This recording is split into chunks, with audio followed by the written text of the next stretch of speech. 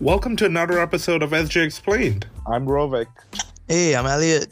Yeah, and again, we're on Skype. We're doing this virtually as the circuit breaker measures. Elliot, they've extended the circuit breaker all the way to 1st June. And, I was just I'm starting to see a crease in my bed where I've just been sitting the whole past 2 weeks. That's nice. I've confined myself to a new part of the house to try to do work as well. So yeah, I've heard a trick is to really mentally allocate a space as your workspace and then another space as your recreation space, and to not let those two spaces overlap. Yeah, I've learned the hard way. So I fell super sick last week because I couldn't demarcate my workspace and my fun space together. So it was just like work 24/7.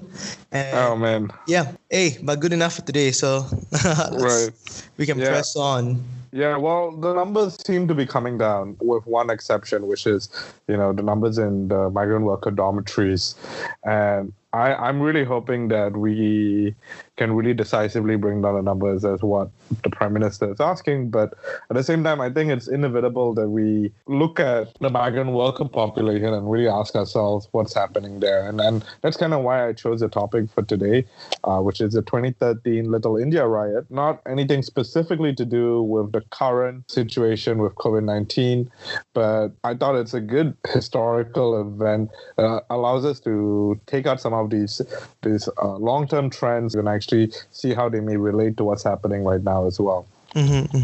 Yeah. I mean, were you in Singapore during the 2013 Little India riot? 2013, I think I was not in Singapore at this point in time, actually. Oh, yeah? I really don't think so, because this was in like December 2013, and I think I might have just left Singapore to study in the UK for a bit. That should have been the case. I honestly, like, if I was in Singapore and this happened and it's not in my like conscious memory, I must have been drunk or something like. Yeah, well, I was not here too, and I think this was the first year I actually went overseas to study. So when I saw this happen, I was actually really, really surprised and kind of scared, because what was the last riot in Singapore? We kind of learned this in our social studies. Last riot that we had was racial riots in, I know this, 69? Yeah. I can't remember. And so we've been taught, we want to avoid these riots. They impede social stability. They are dangerous. Lives are risked, and so we want to reduce the possibility altogether. And then 2013, all of a sudden, a riot happens, and everyone's just shook, right?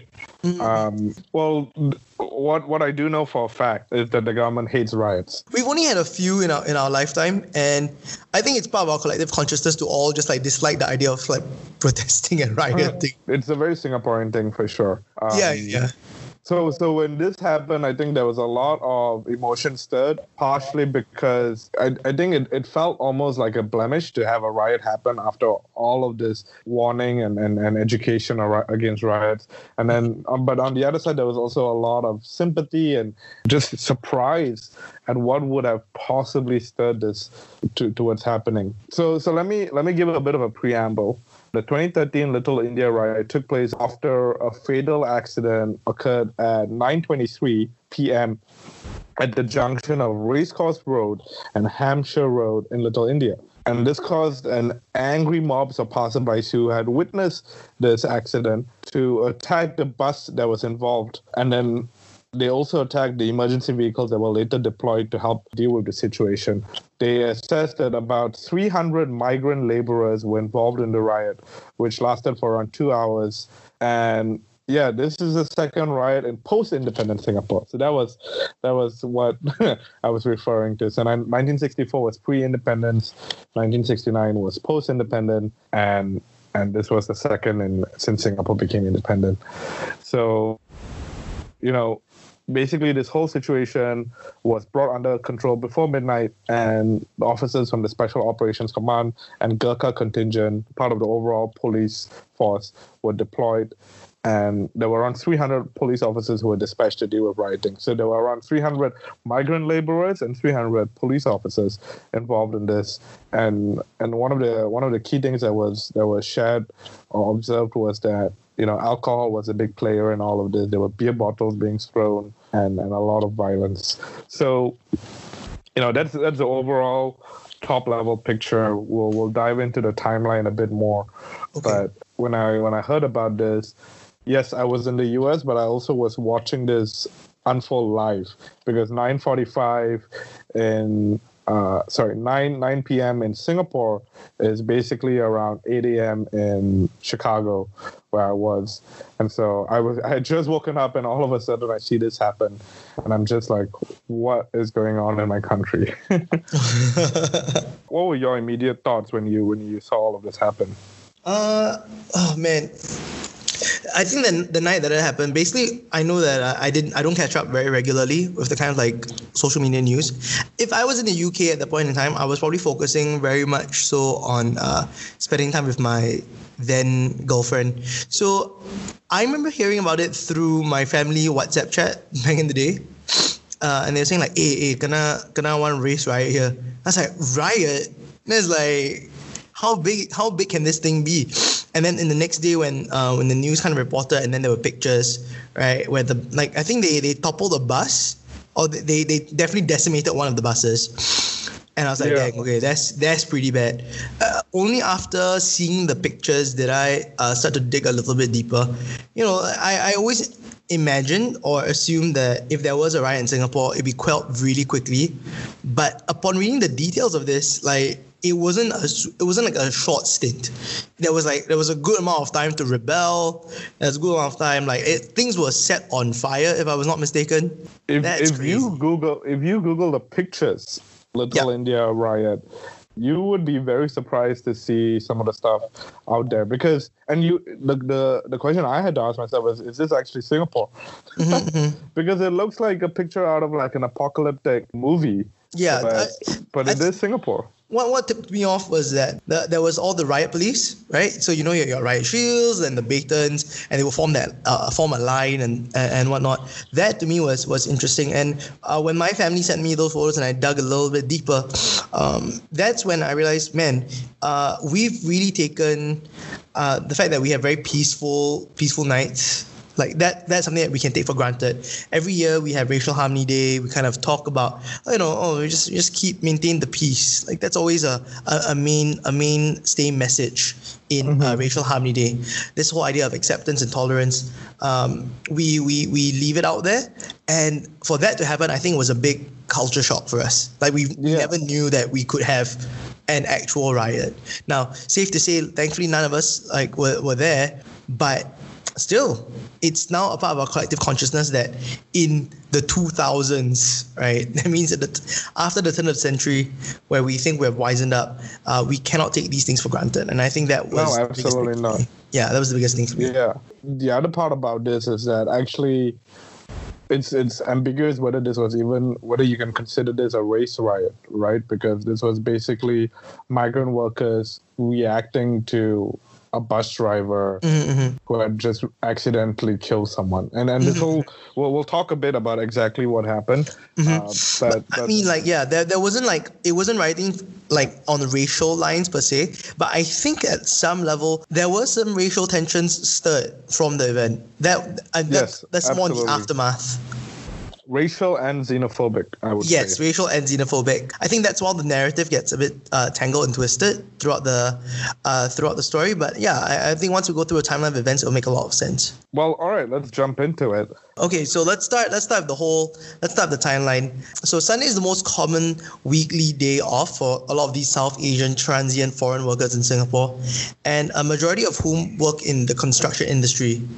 So tens and thousands of these workers, most of whom hail from states of Tamil Nadu, India, they visit Little India on Sunday evenings to shop, run errands, socialize with friends, just the basic chill day, off day stuff. So besides public transport, Private bus services are also available on Sundays from the foreign worker dormitories to Little India under an initiative led by LTA. So, I mean, most of these worker dorms are all around the island. So, I think this is a very good initiative by LTA by itself. There are 2 boarding locations in Little India for the private buses. One is on Tekka Lane and is overseen by the Singapore School Transport Association, and the other along Hampshire Road by the Singapore School and Private Hire Bus Owners Association. They really need a better name, I think. It's very long. Before the riot occurred, the private buses ferried about 23,000 workers to Little India every Sunday. Before the traffic incident happened, however, Kumaravelu had boarded a private bus on Tekka Lane to return to his dormitory in Jalan Papan. Kumaravelu is actually the main character in this.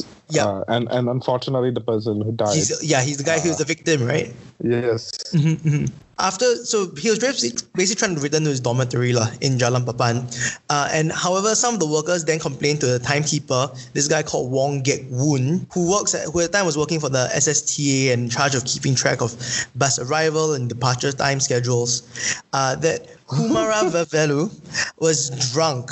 Okay, so these are like key important timelines.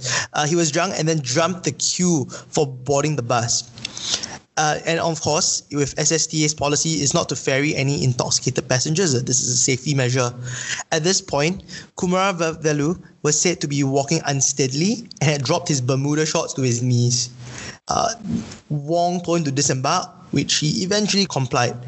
Shortly thereafter, however, Kumaravelu started chasing after the same private bus as it was moving off from the boarding location. He caught up with the bus when it stopped briefly before making a left turn onto Racecourse Road. Okay, so you can see how this is starting to get really dangerous already.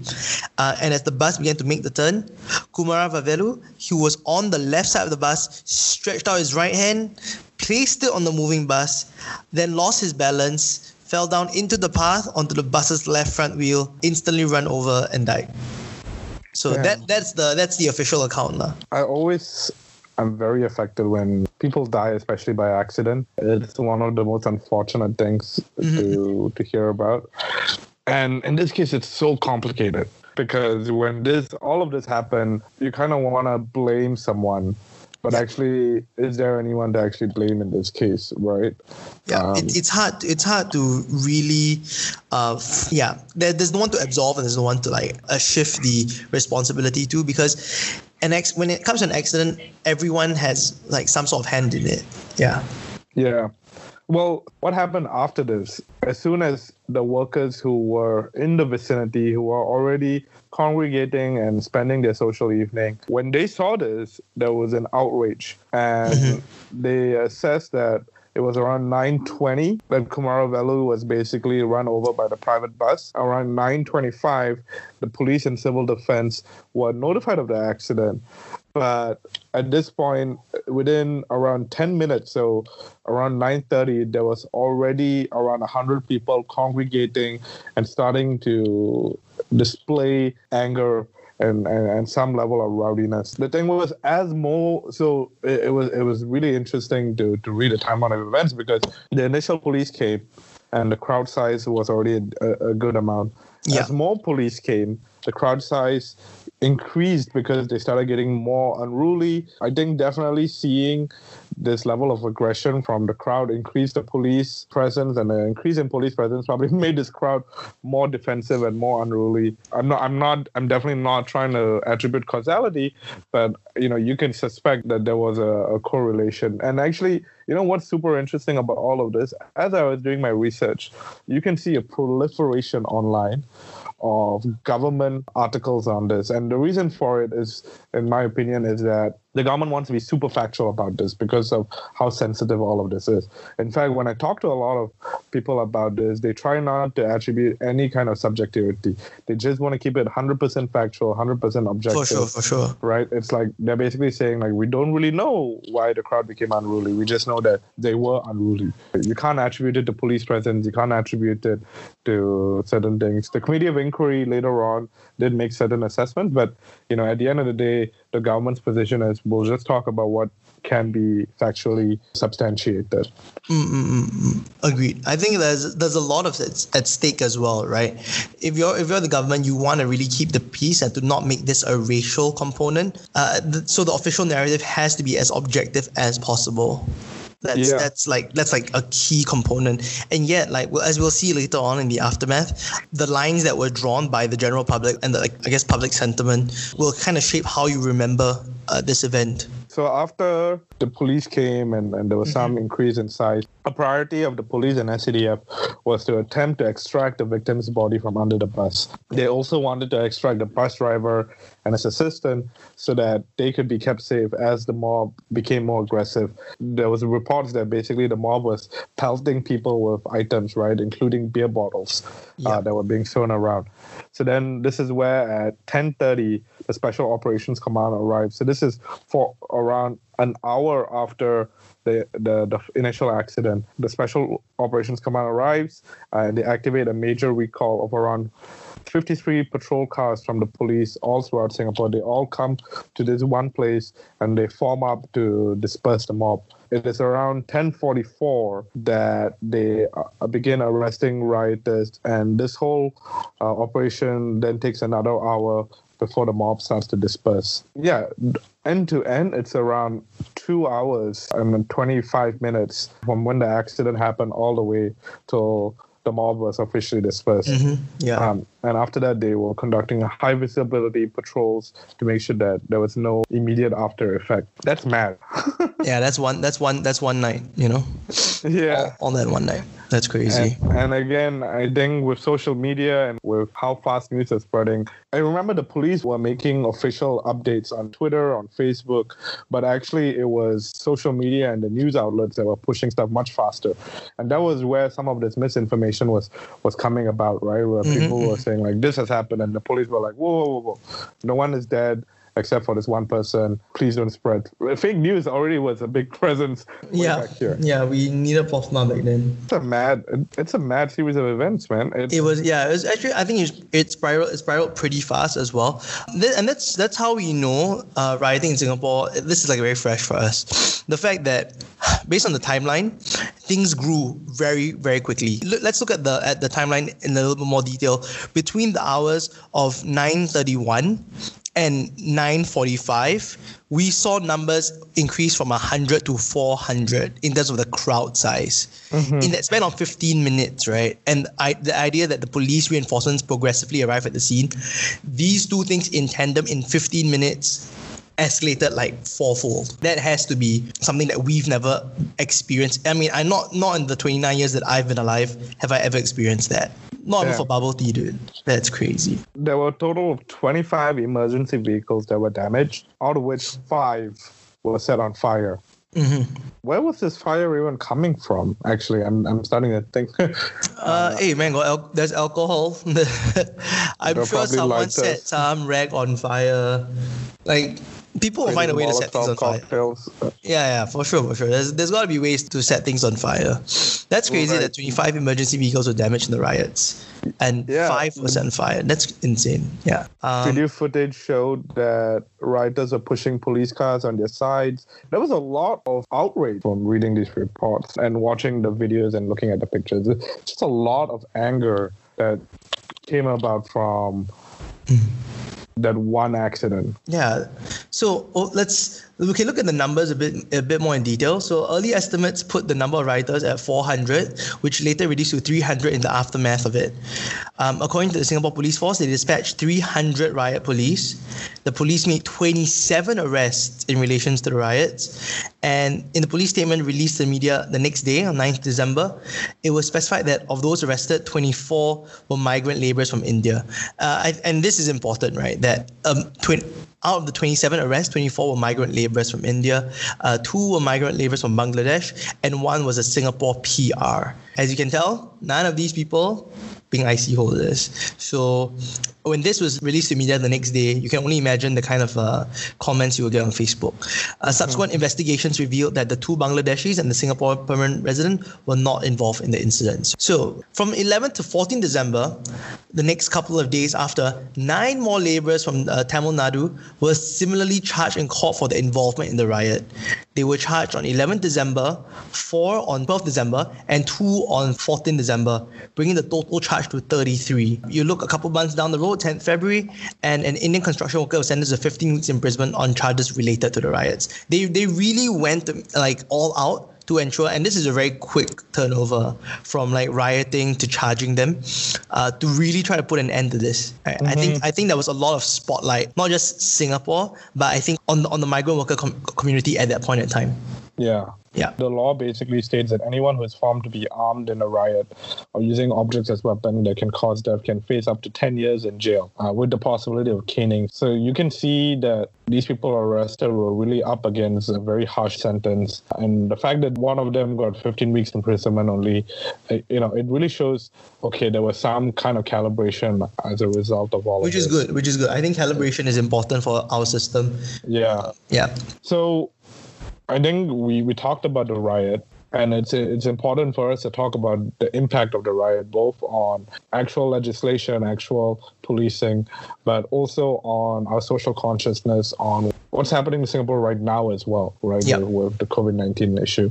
The first thing that the Singaporean authorities did was to commission a committee of inquiry to study the reasons for the riot, as well as its handling, because there was a lot of criticism. Why did it take 2 hours for the mob to be dispersed, as well as to review the management of areas where foreign workers congregate. The thing here, and this is a personal view, the thing here is that there is an opportunity here to actually do something about the way that foreign workers spend time and give them a way to congregate in a way that's healthy. So there has to be a reason why they feel they have to get drunk, that they have to get smashed. It's almost just like any other human behavior. When you have nothing else to do, sure, you just load up on drugs and alcohol, right? So are there things that we're allowing them to do? Are there things that we are giving them to do? Because yes, they are not Singaporeans. Yes, they don't earn a lot, but there are also downstream issues if we don't treat them like human beings with the level of dignity and just giving them the things that they would need in order to live a proper life. And what was interesting is that as a result of all of this, the 55-year-old Singaporean bus driver who caused the traffic accident was not found to be at fault. He was acquitted, and they basically said that the main reason was because Kumaravelu was in Lee's blind spot during the crucial seconds just before the accident. So he could not have known that Kumaravelu had run after the bus or was in his path. So you can't really blame the bus driver for this. In fact, the main reason why Kumaravelu fell was because he was intoxicated, right? His blood alcohol was nearly 3 times the threshold for motorists at the time of his death. And the fact that the road was wet, he got into this accident. So the bus driver was acquitted, right? But then the rest of the migrant workers who were arrested got charged, and they had to serve their punishment. Oh boy. Okay, That's a lot to take in, basically. That's a lot to take in. I think the way we're handling things in the current situation for COVID-19 as well, I guess we can put that a little bit into light. A lot of, especially because now our main issue is that the number of cases are spiking not from local transmissions, right?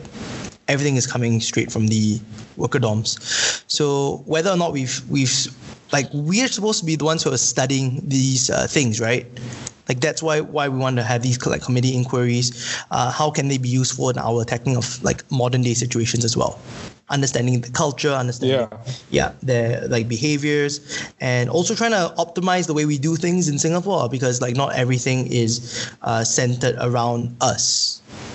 We do have, like the fact that we have migrant workers to help with our own local infrastructure. It means that they are, in essence, part of the Singapore system as well. Yeah, I 100% agree with you. So what's interesting is that because it was recognized that this wasn't a straightforward issue, they did appoint a committee of inquiry, like I said before, and this was led by former Supreme Court Judge G. Paneerselvam, who was appointed by then DPM and Minister for Home Affairs Teo Chee Hean. The other members of the committee were John De Pavia, former president of Singapore NTUC, T. Tua Boa, who was the former commissioner of the SPF, and Andrew Chua Thiam Chui, who was the managing director of SME Care and chairman of the West Coast Citizens Consultative Committee. Maybe I can elaborate a little bit more on the committee's investigation process, right? Yeah. So as part of that process, a public hearing basically lasts about 24 days and was held for 19 February to 26 March in 2014. So where that's just a couple of months after the riots itself, during which oral evidence was obtained from witnesses, including Lee, Wong, SPF, and SCDF officers, foreign workers, business owners, and non-governmental organizations and residents in Little India. So they basically try to put their finger on the pulse, is what they're saying here. Yep. And finally, after this entire process was done, they submitted a report about 6 months later, so 27th June 2014, and 3 factors were identified to have contributed to the escalation of the Little India riot. So while the primary trigger was identified to be the accident, the first other factor was misperceptions. So they're attributing a big part of this to misperceptions. On the night of the incident, the rioters had probably held Lee and Wong responsible for Kumaravalu's death and were further aggravated upon seeing the responding officers protecting instead of arresting them for the accident. So this, it seems as though there were racial biases being played here, if you think about it, right? They were protecting 2 Chinese dudes in a sea of people, even though they weren't dead. Those 2 guys, there was a dead migrant worker there, and yet the first instinct was to protect the 2 Chinese dudes. You can see how that could be a game of perception. Yep.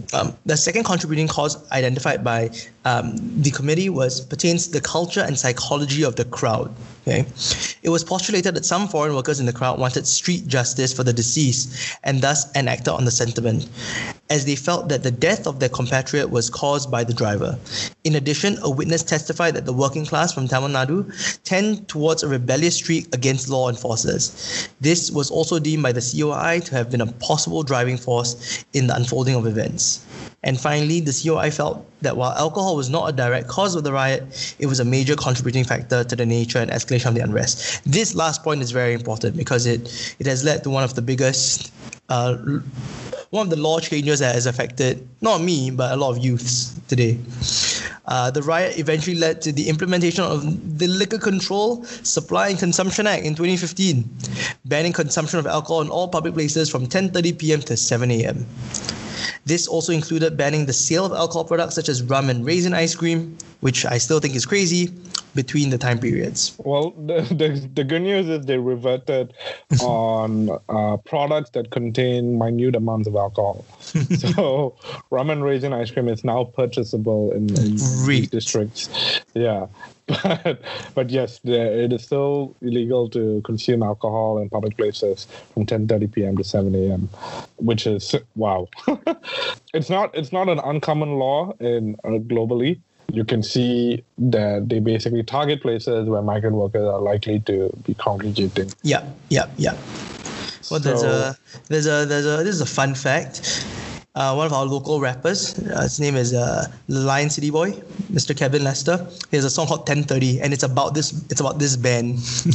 Really? Yeah. Go check it out. It's a song called 10:30. It's a bit rebellious, but it's about party people. Hey man, who cares? 10:30 or not? I'll find a way to have fun. Not alcohol fun, but I don't need alcohol at 10:30 onwards to have the best night of my life. Is the message. Yeah. So it sounds very rebellious, but actually it's really positive as well. Well, what is additionally insightful is that the media and some NGOs pointed to the dismal living conditions and working conditions as probably a driving force for the riot, right? But the committee of inquiry did not think dissatisfaction over employment and living conditions had caused the mayhem and damage. Yeah. I don't know how to feel about that because I think, yes, you can attribute certain things to the immediate riot, but there were other things that probably were underlying factors as well. And, can we really expect the committee of inquiry to draw those links with the information that they had? Again, like I said before, there was an opportunity, but they probably scoped it very tightly to make sure that it's precise, that it doesn't really open up doors that they don't want to open at this point in time, and to really get over this hump before they tackle the issue again. What I think was an unfortunate result of that was that because they did not really deal with it here, and there wasn't really an impetus to deal with some of these things later on, we have some of these long-lasting effects, which I'll talk about later on as well. So besides the Liquor Control Act, there were more street lamps and surveillance cameras installed. There were more police on weekends in these areas. And the number of recreation centers for foreign workers were increased on the fringes. So meaning back at their hostels, basically they created more recreation centers there rather than allowing them to come into, some of these main city districts. Right. Yeah. They also capped bus timing. So basically, the private buses that were shuttling foreign workers to and fro, the latest bus would only leave at 9 p.m. now, which basically meant that foreign workers would have to choose between taking the shuttle bus early and then conducting their social activities back at the dorms, or having to take on the cost of traveling back by themselves, which would not have been easy because they live on the fringes. There was a lot of discussions and outcomes locally and internationally. We can see some of this, whether it's what the Prime Minister was saying, but there was a lot of views from the international community. So Bangladesh and India were also involved because it's their workers that were implicated in the riot. In fact, in India, what happened was that a news report on Sun TV on 9 December 2013 attracted strong reactions because they erroneously reported that the deceased was pushed out of the bus by the bus driver instead of being run over by accident, right? And so the High Commissioner to India, Lim Tuan Kwan, had to step in and ask Sun TV to apologize for the error. Wow. Yeah, there was a lot of downstream impact from this. Yeah, there really was a lot. Okay. When we reflect on all of this, you can see that there were a lot of downstream effects. You have the overall business in Little India kind of took a hit because a lot of their biggest patrons, who were these migrant workers, were gone. All of this activity shifted back to the fringes where these dormitories were. So now these dormitories have, entertainment centers, recreation centers. And actually, Elliot, I was watching A Land Imagined, the movie that you were recommending in our last episode. And it was so interesting because one of the things that they were doing was basically a land center in the dorm. In the dorm itself, which again goes to show these workers are basically congregating their whole lives in this space. So, and I'm just going to put this out there. It's a bit ludicrous that amongst all the social distancing narrative, we as Singaporeans have an immense privilege to be in our own homes. We can stay at home, we can have our own rooms, and essentially, even between me and my siblings, I can maintain more than 1 meter distance, right? Yeah. But for these migrant workers, it's a compound effect from some of the things that have been happening, whether it's our overall prejudice, whether it's our overall xenophobia, whether it's, follow-up actions from this riot. We basically pushed them to the fringe. We've compacted them. We've said, everything that you want to do within these spaces.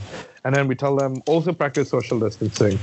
It's such a strange position to put these people in as well. Like they don't have a choice, Like we as much as we like to believe that we give people choice, actually we're not giving these guys much of an option. Yeah, and you can see with these reports that there's a lot of effort currently to investigate what's happening. The efforts on both parts, right? There's some levels of public relations management from the government and the dormitories and the employers. But you also have all these advocacy groups saying, we've been saying this for the longest time. Yeah, exactly. So it's super interesting. I think people should take this issue seriously because, as we can see, if we don't care about what's happening to the most overlooked in our community, it can bite us later on, right? Yeah. In this case, the spread of COVID-19 has just exploded. And let's say you don't even fear the COVID-19 virus. Hopefully, the fact that the circuit breaker has been extended makes you feel the pain of not caring. Exactly. I really hope we take this a lot more seriously, just because if it has to extend even further than this, I'm very sure a lot more people will start losing their minds. I'm actually perfectly fine, but I know that within my family alone, there are people who are starting to tear at the seams. Yeah. So what I've been trying to do is I've been trying to give my resources as much as I can. I know people who are, helping with packing food and donating. I wasn't planning to do this, but I'm also going to give a shout out for one of the many initiatives that I know exist. There's this thing called the Community Kitchen at Straits Clan, and they've been partnering with this initiative and collective called Home for All. And Home for All is trying to help the migrant workers by providing meals. They've been collecting money from a bunch of people. It's made up of advocacy groups, nonprofits, corporations. It's really a mixed community of people, and they are all just trying to help with some of the things that are happening. And I've given some money. I would recommend people to go check it out. Unfortunately, it's not tax deductible because the main target group is not Singaporean, but I still think it's worth giving, even if it's $10 or $20. Something that we can do while we're at home to help with what's happening. I think that's really nice. That's a really good shout out at the end of the day. Yeah, I mean, at the end of the day, we have to try to figure out what we can do in this time, and hopefully, after all of this is done, the right people are held accountable. The right measures are taken to change how we do. And yes, we can acknowledge where we are at, but we want to be better. We should not do the same thing that we did with the riot and saying, okay, we're going to scope this to just what we can immediately address, but to actually really tackle some of these underlying issues and to really make sure that we are cognizant of some of these other factors as well. Absolutely. I couldn't agree more with that. Yeah. Well, on that note, I have nothing else to add to this topic for now. I think it's a very heavy topic and something for us to try to process as we go on. Yeah, definitely. I think but it's also a good thing to keep in mind right now, right? Especially in the climate that we're in, and the fact that majority of our numbers actually are coming from the migrant worker dormitories. I think it warrants enough conscious civil discourse. It's not the easiest thing to talk about, right? Because for us, this is now the bulk of the cases. They're not just local dudes anymore. We're talking about people who are part of our society, but we tend to marginalize them. So, I mean, I want to see how it unfolds in the next couple of weeks, especially in the circuit breaker period. Just really deep down, sending out all my best wishes to these guys, and also for all those organizations that are doing their part to ease the tensions, to also make things a little bit easier. And then my family, we just donated a whole bunch of clothes because they've been asking for, they can't go back to the dorms to take new sets of clothing. So basically we've been trying to organize a drive to donate clothes to them. That's really cool, man. Yeah. It's really, I think it's the least we can do. These are the guys that actually make it easier for us to live in Singapore. Okay, cool. And that's all I have as well. Well, if you're listening, hopefully this has inspired you to do something as well, or to even find out more. Do check out some of our other episodes for more information about what makes us Singaporean and how we can basically grow as a country. Until our next episode, I'm Rovik.